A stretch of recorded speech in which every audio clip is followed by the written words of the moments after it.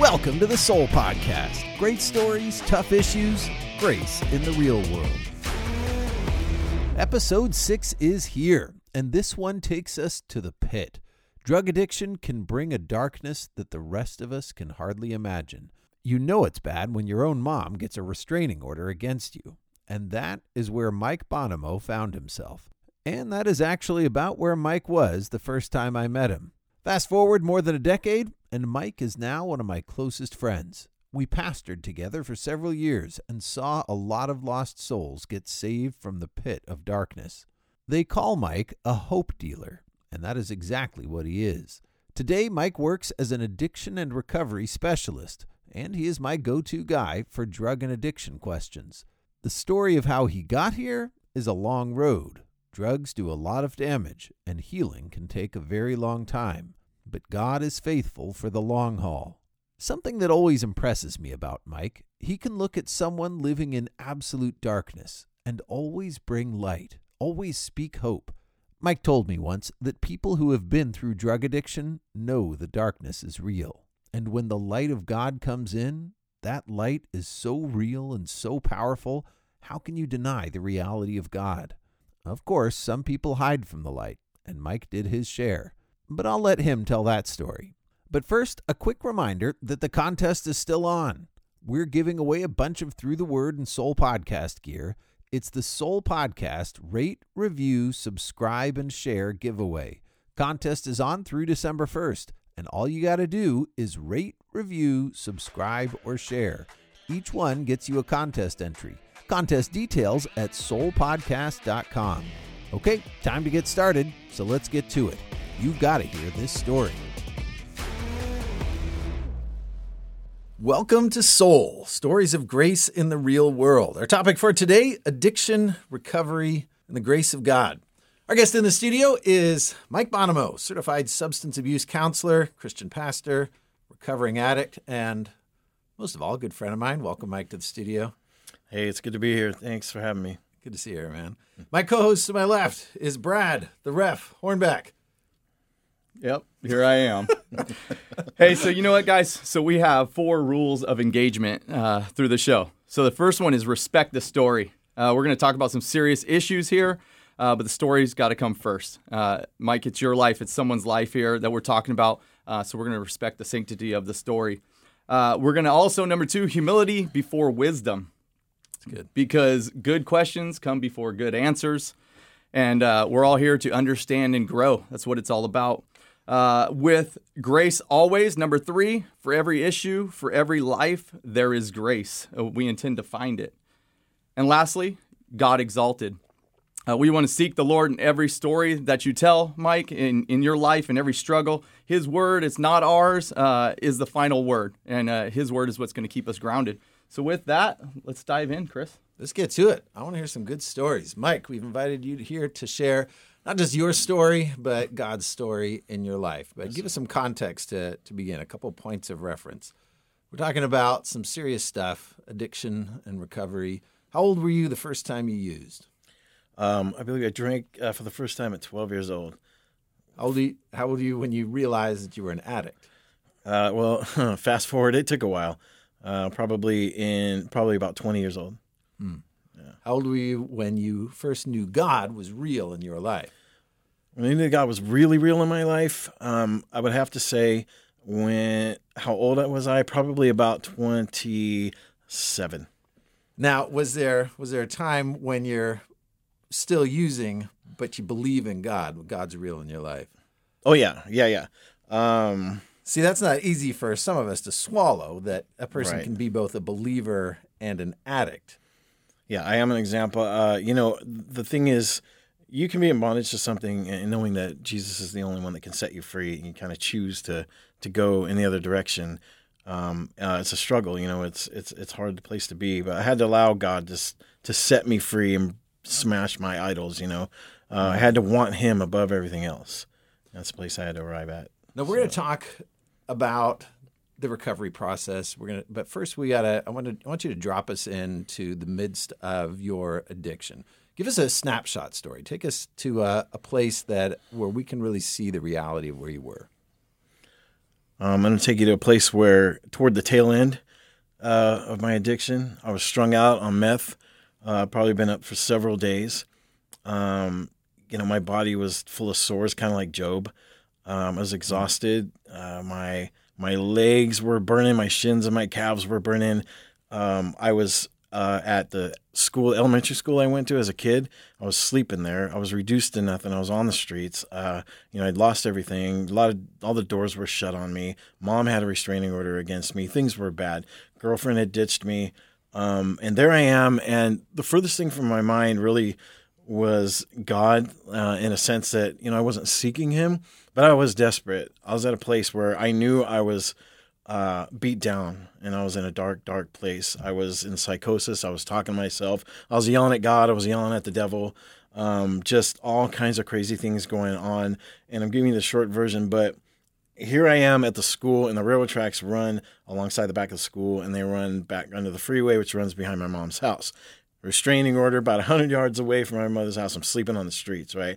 Mm-hmm. And a reminder of how bad things had gotten for me. Every time I looked up and saw them at the front of my mom's house, the place I'd always perceived as home, I can't go home anymore. That's when you know it's bad, when the person who's always there for you just can't be there for you anymore. Yeah, it's pretty far when your mom kicks you out. So I'm there, and I'm thirsty, I'm starving, I'm dehydrated.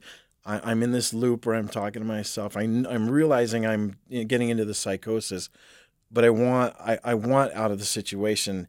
But I'm hungry. I'm thirsty. I have this cup that I had from Taco Bell, and I was holding on to it for a while. So I make my way across the schoolyard. I hop the chain link. So you can go back in and just keep refilling it. Yeah. I held on to it for like a week or so. This is a paper Every cup now and we're then I talking would, about. Yep, Taco Bell, baby. I'd walk up in there and get a refill and just split.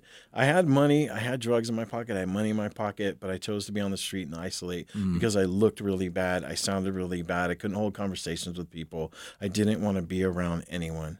And I didn't trust anybody either. But I was very lonely. We do that. We push people away. We isolate ourselves, and then we say, "Where is everybody?" And so it's kind of a catch-22. But so I go across the yard. I hop the fence. I get on the railroad tracks, and it's a Santa Ana winds, really windy day, dry and windy. And this gust of wind comes up, and it knocks the cup out of my hand, and it kind of tumbles down the little slope of rocks on the railroad tracks. I go reach for it. And I slide, the rocks make my feet slide, and I do the splits, and I'm like, oh my gosh, like this is horrible. I get up. It takes like every ounce of energy I have in me and more to get up, and I grab the cup, and I get back up, and I start walking again. And in this moment, I'm thinking about everything that basically sucks in my life right now, if I can say that. Just the doors shut, the loneliness, the mental turmoil and anguish, and the physical effects of the addiction, and I'm strung out. And just everything that, all the why questions going through my head. Why me? Why this? Like poor me kind of stuff. I'm really wallowing in my sorrow, but I'm really not thinking about God at the moment, other than like, why would God allow this to happen to me? Yeah. Excuse me. And then so I continue walking down the tracks, and another gust of wind comes up, this bigger one. And right then and there, God, Bible, furthest thing from my mind, but right in that moment, it was like a neon sign flashing. The scripture came to mind. I believe it's Proverbs 11:29. It says, "He who troubles his own house will inherit the wind, and the fool will become servant to the wise of heart." And so it hit me. I had troubled my own house.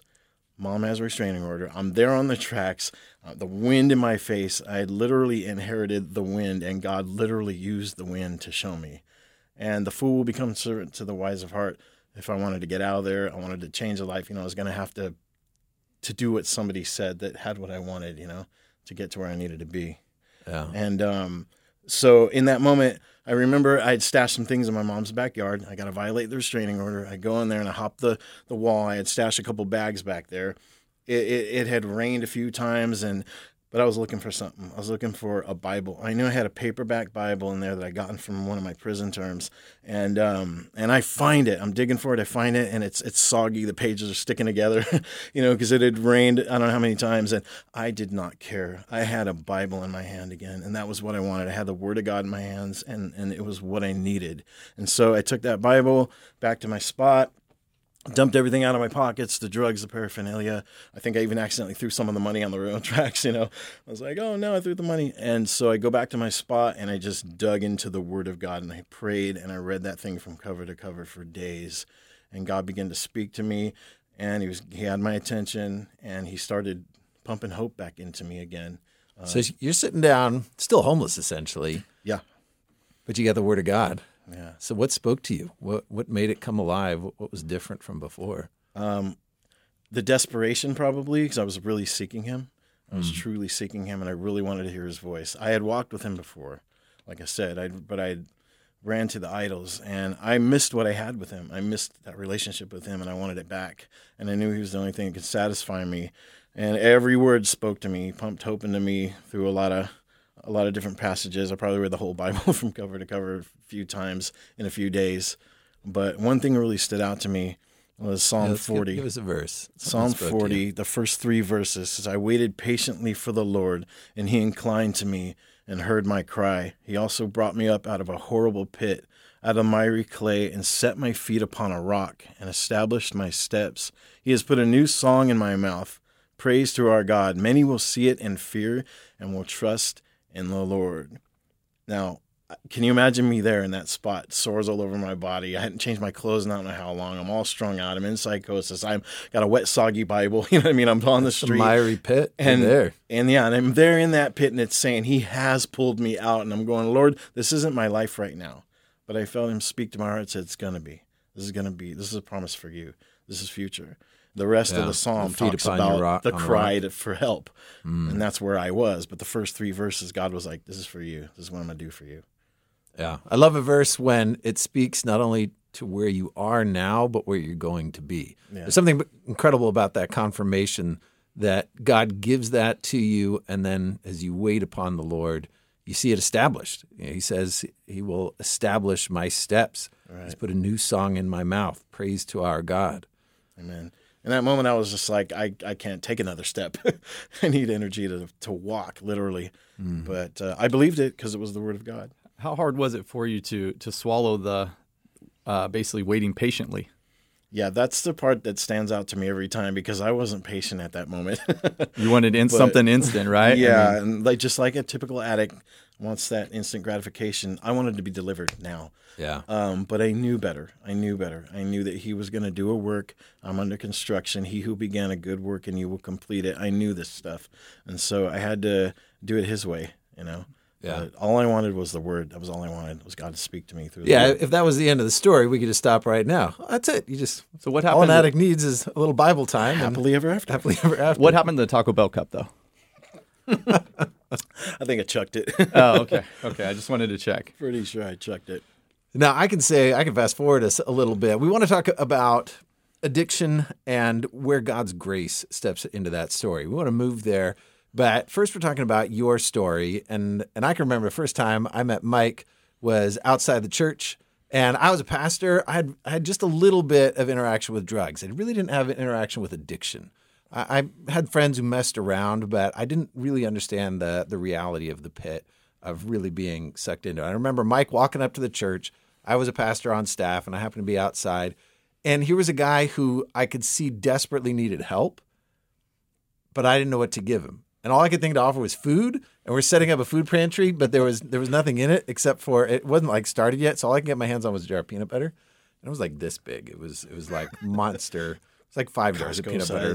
What? So like 3 football size. And I just handed that to Mike. And I remember him walking away and just praying, I hope God does something better than I did. And I can show love. I can care about. I know I can't fix his problem right now. But fast forward a little bit. Time went on, and Mike came back. Mike was actually with us. Came on staff at the church. He was cleaning up at the church, working as the janitor for a while, and we had some fantastic fellowship there. But the problem didn't end there. And what's wrong with the easy fix concept when it comes to addiction? Where does that fall short? The easy fix. There really is no easy fix.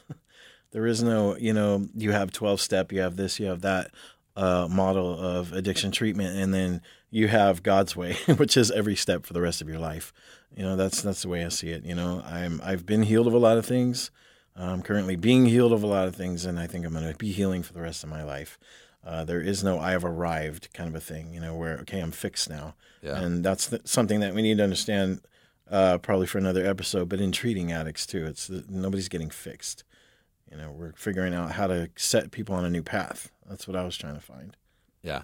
And I think there's something interesting about addiction that really gives us an insight into the nature of sin in general. There are elements of addiction when you see somebody who's addicted to a substance and needing it to get by. There are things that you can see very obviously that are just what we see as sin, but somebody who's dealing with pride can hide that. And somebody who's dealing with greed can kind of paint over it in a way that an addict doesn't have a way to.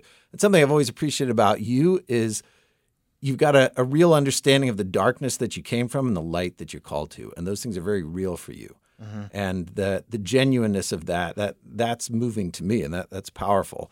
And the light is real. The light of God steps into your darkness, and it happened for you. But take us in to understand addiction a little bit. I want to transition here and back up to the addiction days. Your mom had a restraining order against you.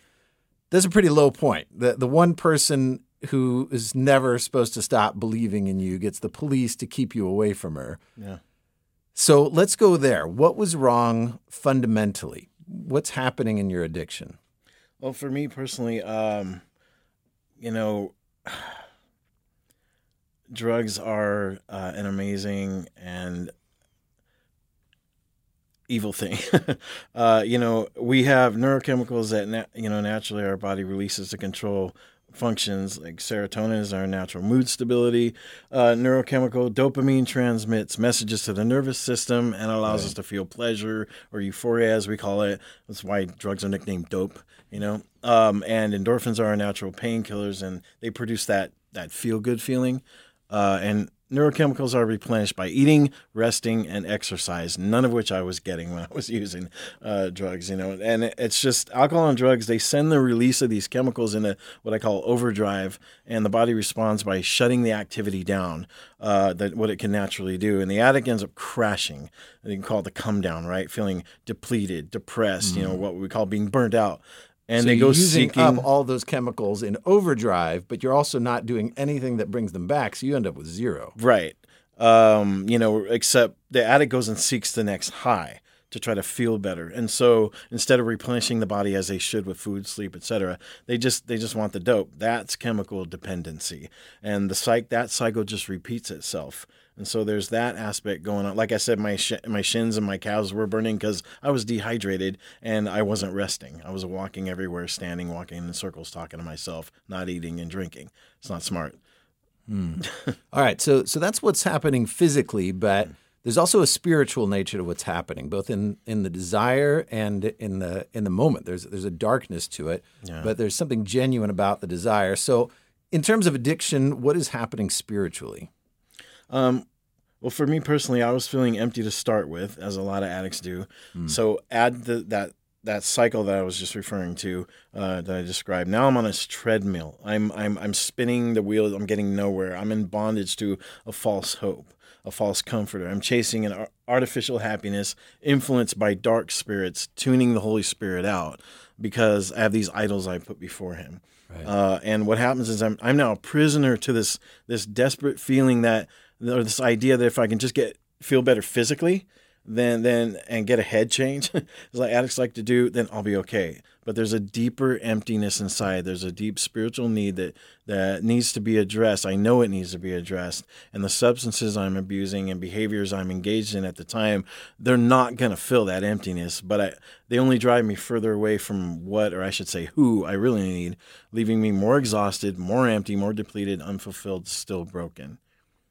That's good. The little bit of dabbling that I had for a little season in drugs, I get to watch some of my friends do a lot more than me. And I remember very distinctly when it really hit us that this isn't working. I remember sitting around a circle in our little drug raver house and looking around, and the pot's not working anymore. And a few of them had started to mess around with harder stuff. And the only solution they came up with was, well, I guess we need more. Right. And I remember that really sticking. I don't think that's going to work.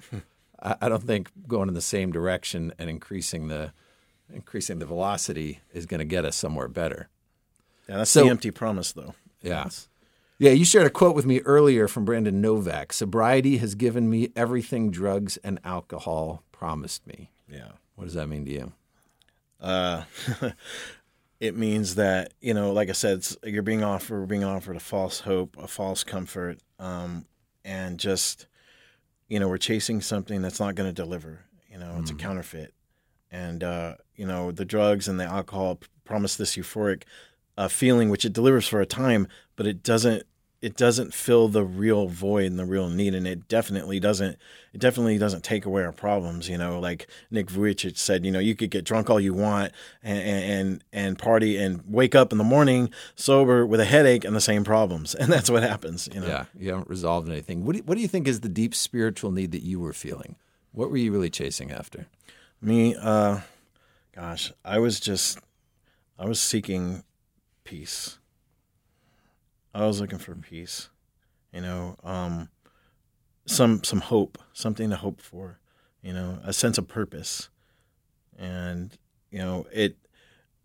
everybody's seeking that, I think. But, once you get on that treadmill, you no longer have purpose and you've lost your peace and you're losing hope. And the only place you think you can find it is, well, if I can just get back to feeling better again. Oh, I know how to do that. I'll go take another hit, do another issue, pop another pill, slam back another bottle, whatever it is. And it's just a vicious cycle. Yeah. All right. Now, none of that's coming through. Tell me how grace entered the picture. Where did grace meet you, the grace of God? I can see where you are now. People don't call you dope dealer anymore. They call you hope dealer. And I love that. That's so cool. That is such a cool statement. And at some point, some Christians stepped into the picture. Yeah. And when Christians step in, sometimes we bring grace and sometimes we bring ungrace. Tell me about some people who brought grace. Grace? Yeah. Well, the guy that I ended up calling my sponsor, Big Mike, met him the same place I met you, out front of the church, out front of Refuge. And I was leaning there up against the glass windows, sitting on the concrete there, and I had my head down on my arms.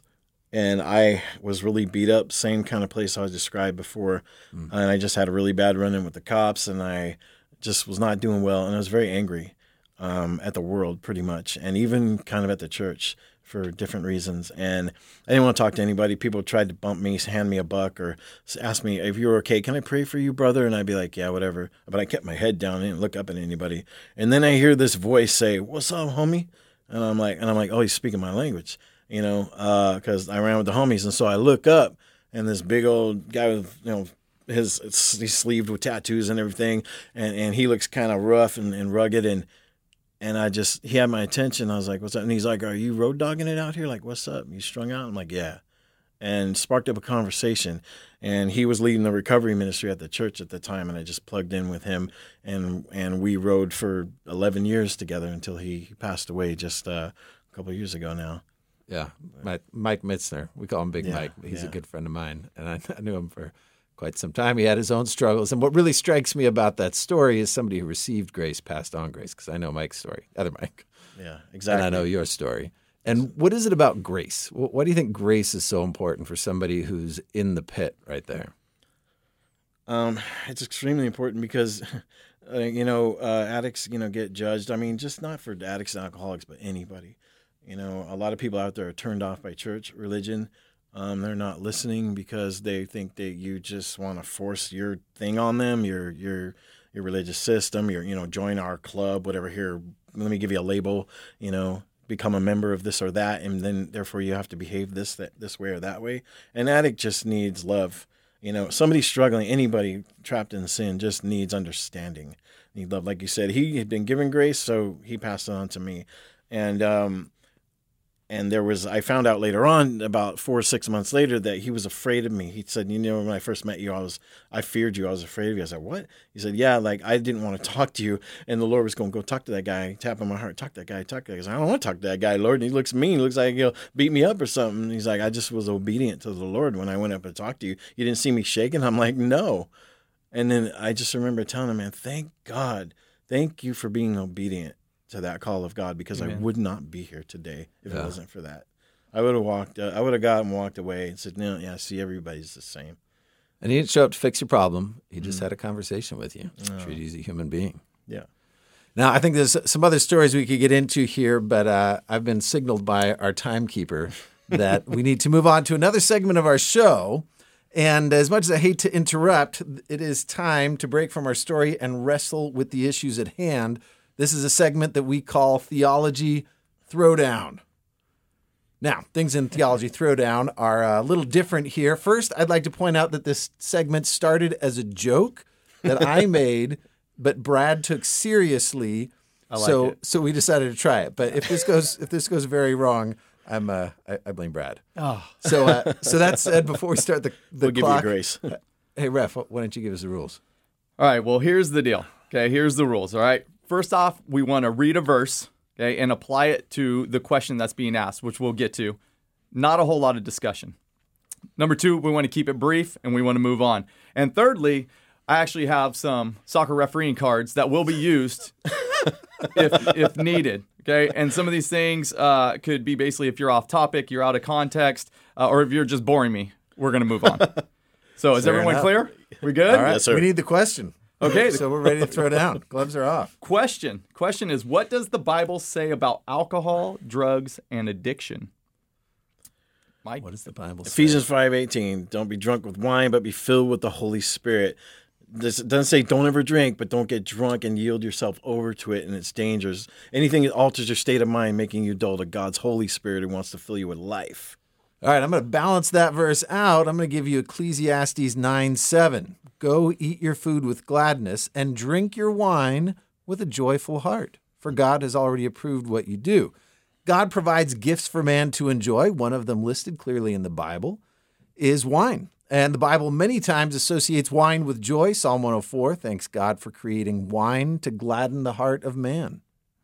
The Bible also associates too much wine with woe. Isaiah 5:11 says, woe to those who rise early in the morning that they may run after strong drink, who tarry late into the evening as wine inflames them. Proverbs 23:29 and 30 says, who has woe, who has sorrow, who has strife, complaints, needless bruises, bloodshot eyes, those who linger over wine, who go to sample bowls of mixed wine. In other words, do you want problems? Get drunk. The problems show up fast. All right, agreed. I would definitely agree there. But there's also a danger, I'd say, with the pendulum swing, creating rules that God did not. That is legalism. Acts 10:15, I'm going to go there. Do not call something unclean if God has made it clean. Whoa, Chris. Time out. We have a yellow card. Out of context. Acts 10 is clearly referring to the Gentiles, not alcohol. Okay, all right. I'll concede that one. And verse withdrawn. But I'm going to counter that one. And I'll bring in Colossians 2:20. Colossians 2:20. Listen to this one. Why, as though you still belong to the world, do you submit to its rules? Do not handle, do not taste, do not touch. These rules are based on merely human commands and teachings. Such regulations indeed have an appearance of wisdom, but they lack any value in restraining sensual indulgence. So the key on this one is that rules don't set you free from sin. Right. It's Jesus. That's why Ephesians 5:18 doesn't just say don't get drunk. It replaces it with being filled with the Holy Spirit. Right. So the balance, in 1 Corinthians 10:23, I have the right to do anything you say, Paul says, but not everything is beneficial. I have the right to do anything, but not everything is constructive. That's good. I'm going to add to that Galatians 5:13. You were called to be free, but do not use your freedom to indulge the flesh. Rather, serve one another humbly in love. Yeah, you've got some freedom. You're separate. You're apart from the law. You're following Jesus, but don't abuse it. And part of that serving others is being careful not to stumble someone, and they're with your freedom and stumbling them into something they shouldn't be doing. Right. Okay, hey, so we've talked a lot about alcohol with those verses. Let's move on to the topic of drugs. What does the Bible say about drug use and its abuse? Okay, I'm going to start with the go-to for those who like to say that the Bible supports drug use, particularly marijuana smokers. Every seed-bearing plant for food back in Genesis 1. I'll just say that if that's an endorsement for pot or for other grown drugs, it is equally endorsement of poison consumption. Poison grows on plants. Just because something grows on a plant doesn't mean that it's okay to eat. Some wisdom is required. Yeah, if I can throw something in here unscripted, I heard it said once, petroleum's a natural element too, but you're not going to catch me at the gas pump, guzzling the the gas either. No, thank you. But in Galatians chapter 5, it lists the works of the flesh, as it were, and it uses the word witchcraft or sorcery. And in the Greek, it's the word pharmakia, if I'm saying that right, which is associated with the use of mind-altering substances as a seduction into idolatry. Yeah. Okay, what about addiction, though? What's it have to say on addiction? Well, the passages that warn against alcohol are always about excess and habit. When Mike shared in Proverbs 29 about the one who has woe and sorrow, it's talking about lingering over wine, going to sample bowls of mixed drinks, and it finishes, when will I wake up so I can find another drink? That's a pretty good picture of an alcoholic. Yeah. 2 Peter 2:19, Peter said, promising them freedom while they themselves are slaves of corruption. For by what a man is overcome, by this he is enslaved.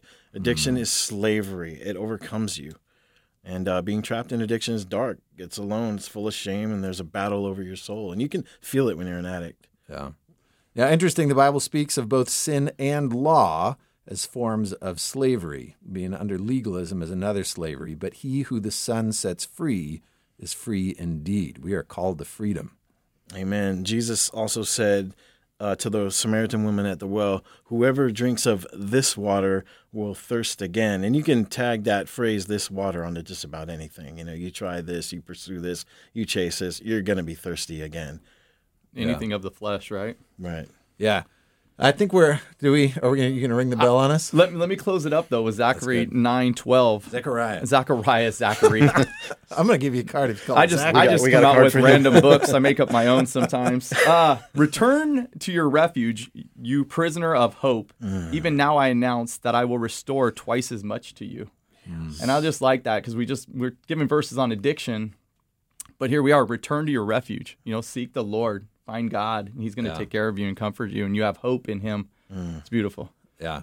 And Prisoner of Hope, that actually gives us a fantastic transition to where we want to finish up here. We've got a few more minutes, and I want to talk about hope. I want to talk about healing. We dove into the pit with you, Mike, and the darkness, but give us some hope here. Bring the topic back. Let's talk about your hope. You once were a dope dealer. That was your identity. Now your reputation is hope dealer. I've heard a lot of people call you that, and I love it. Hope dealer, gospel addict, that's who you are. So what's the key to healing and to holding on? What helps you hold on to hope?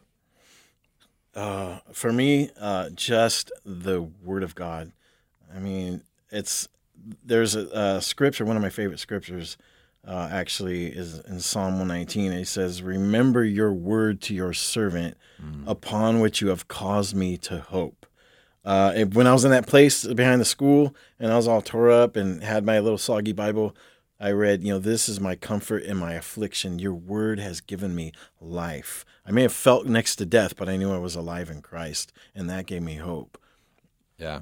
I had hope because I knew Jesus. And speaking of Jesus, I love John 1, and I know you do too. Amen. That light came into the world, and that Jesus was life, and that life was the light of men. Amen. Yet some loved their darkness, and so they hid from the light.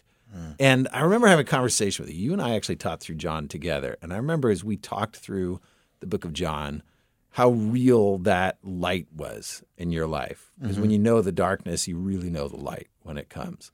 Yeah. Tell us about the transition from dark to light. Take us into a story. Now, there's a story that I know that actually happened at church. This is one of my favorites, but I'm going to let you tell it. Okay.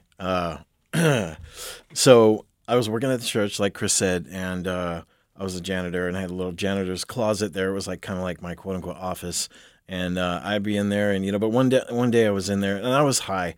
I had relapsed after 11 months. I'm working at the church, and I relapsed, and I'm on meth, and I'm in there, and I'm at the church, and it's and I had no after idea, hours. by the way. Yeah. And I don't think anybody else did. None of us had enough connection with it to recognize what was going on. Yeah. There were a couple of people that kind of had a clue that something was up with me when I changed behavior. But there I am. It's after hours. It's like the women's Bible study is just wrapping up or about to get started or whatever. And little door from one side of the janitor's closet cracked open to a little space, a little like entryway to the women's restroom. And I would have that cracked open and the mop bucket there saying, no, I was cleaning the women's restroom, don't come in.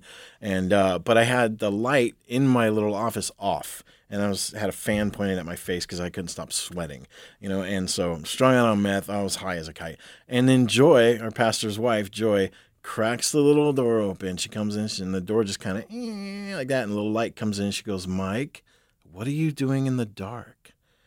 And I just went, oh my goodness. She doesn't know how much depth of meaning there is to that question right now. And I felt like the Holy Spirit spoke directly to me. Yeah, what are you doing in the dark when I have given you light and I have shined my light on you and I've called you out of darkness into my marvelous light? And that question chased me down over the next 4 months that I ran in relapse mode, and I couldn't escape it. And that does it for episode 6. And I am so sorry to cut off that conversation right there. Oh, man. Something happened to the audio, and we lost the last minute or so of the recording.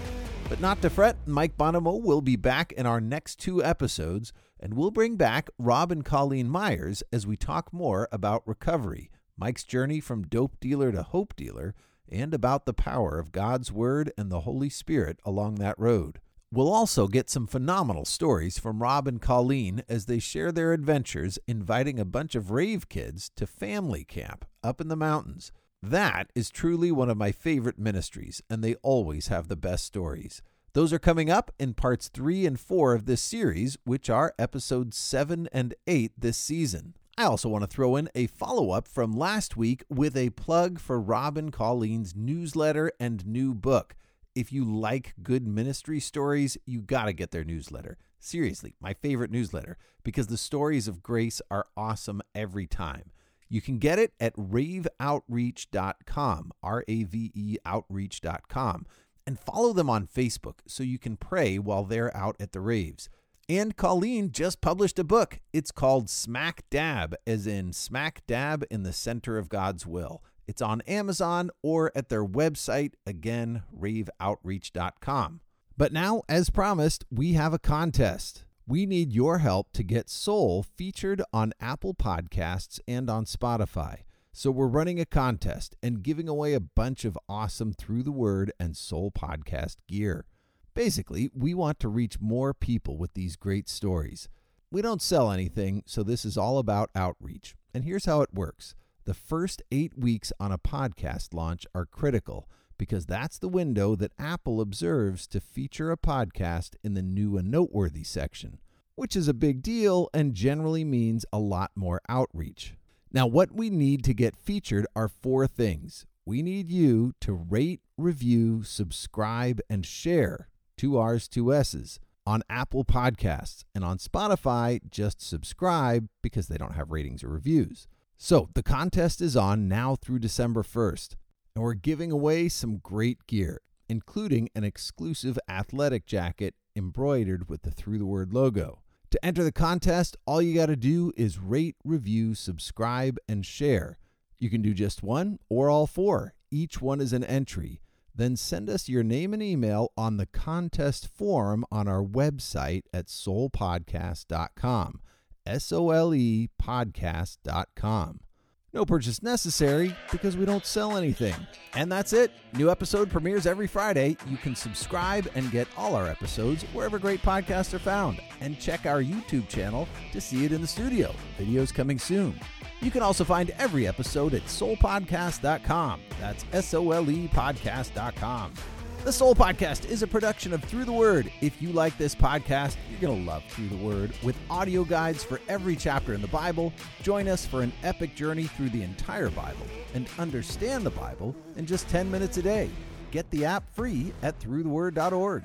The Soul Podcast is listener supported. You can donate on the throughtheword.org website. All gifts tax deductible. Our producer is Brad Hornback. Audio production by Kira Joy. Editing by yours truly. Video production by Michael Kincaid and Daniel Torres. On behalf of the whole team at the Soul Podcast, thanks for joining us. You heard the story. Now go talk about it. Share a post, tell a friend, start a conversation. We'll see you in the next one. You gotta hear that story.